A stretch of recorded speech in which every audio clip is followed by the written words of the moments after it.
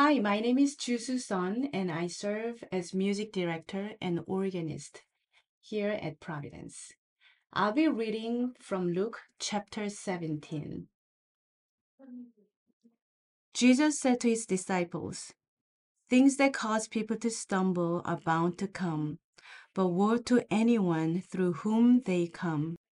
It'll be better for them to be thrown into the sea with a millstone tied around their neck than to cause one of these little ones to stumble. So watch yourselves. If your brother or sister sins against you, rebuke them. And if they repent, forgive them. Even if they sin against you 7 times in a day and 7 times come back to you saying, 'I repent,' you must forgive them." The apostles said to the Lord, "Increase our faith." He replied, "If you have faith as small as a mustard seed, you can say to this mulberry tree, 'Be uprooted and planted in the sea,' and it will obey you. Suppose one of you have a servant plowing or looking after the sheep. Will he say to the servant when he comes in from the field, 'Come along now and sit down to eat'? Won't he rather say, 'Prepare my supper, get yourself ready, and wait on me while I eat and drink. After that, you may eat and drink'? Will he thank the servant because he did what he was told to do? So you also, when you have done everything you were told to do, should say, 'We are unworthy servants. We are only done our duty.'"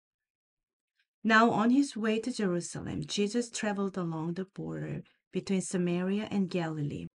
As he was going into a village, 10 men who had leprosy met him. They stood at a distance and called out in a loud voice, "Jesus, Master, have pity on us." When he saw them, he said, "Go, show yourselves to the priests." And as they went, they were cleansed. One of them, when he saw he was healed, came back, praising God in a loud voice. He threw himself at Jesus' feet and thanked him, and he was a Samaritan. Jesus asked, "Were not all 10 cleansed? Where are the other 9? Has no one returned to give praise to God except this foreigner?" Then he said to him, "Rise and go, your faith has made you well."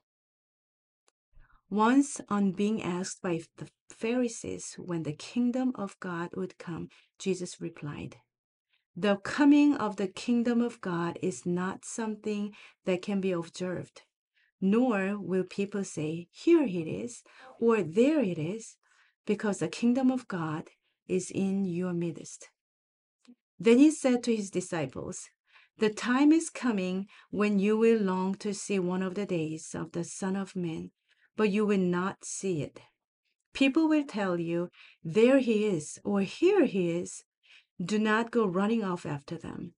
For the Son of Man in his day will be like the lightning, which flashes and lights up the sky from one end to the other.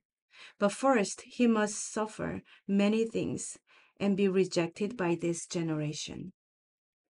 Just as it was in the days of Noah, so also will it be in the days of the Son of Man. People were eating, drinking, marrying, and being given in marriage up to the day Noah entered the ark. Then the flood came and destroyed them all. It was the same in the days of Lot. People were eating and drinking, buying and selling, planting and building. But the day Lot left Sodom, fire and sulfur rained down from heaven and destroyed them all. It will be just like this on the day the Son of Man is revealed. On that day, no one who is on the housetop with possessions inside should go down to get them. Likewise, no one in the fields should go back for anything. Remember Lot's wife. Whoever tries to keep their life will lose it, and whoever loses their life will preserve it. I tell you, on that night, 2 people will be in one bed. One will be taken and the other left. 2 women will be grinding grain together.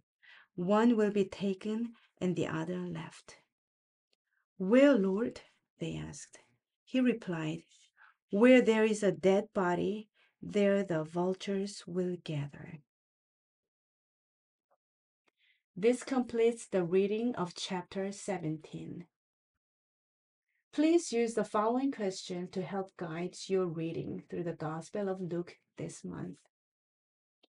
What can the stories of Noah from Genesis 6 to 8 and Lot, Genesis 19, teach us in relation to Christ's second coming? Thank you for joining in our daily December devotional. Tune in tomorrow for more from the Gospel of Luke. Have a blessed day.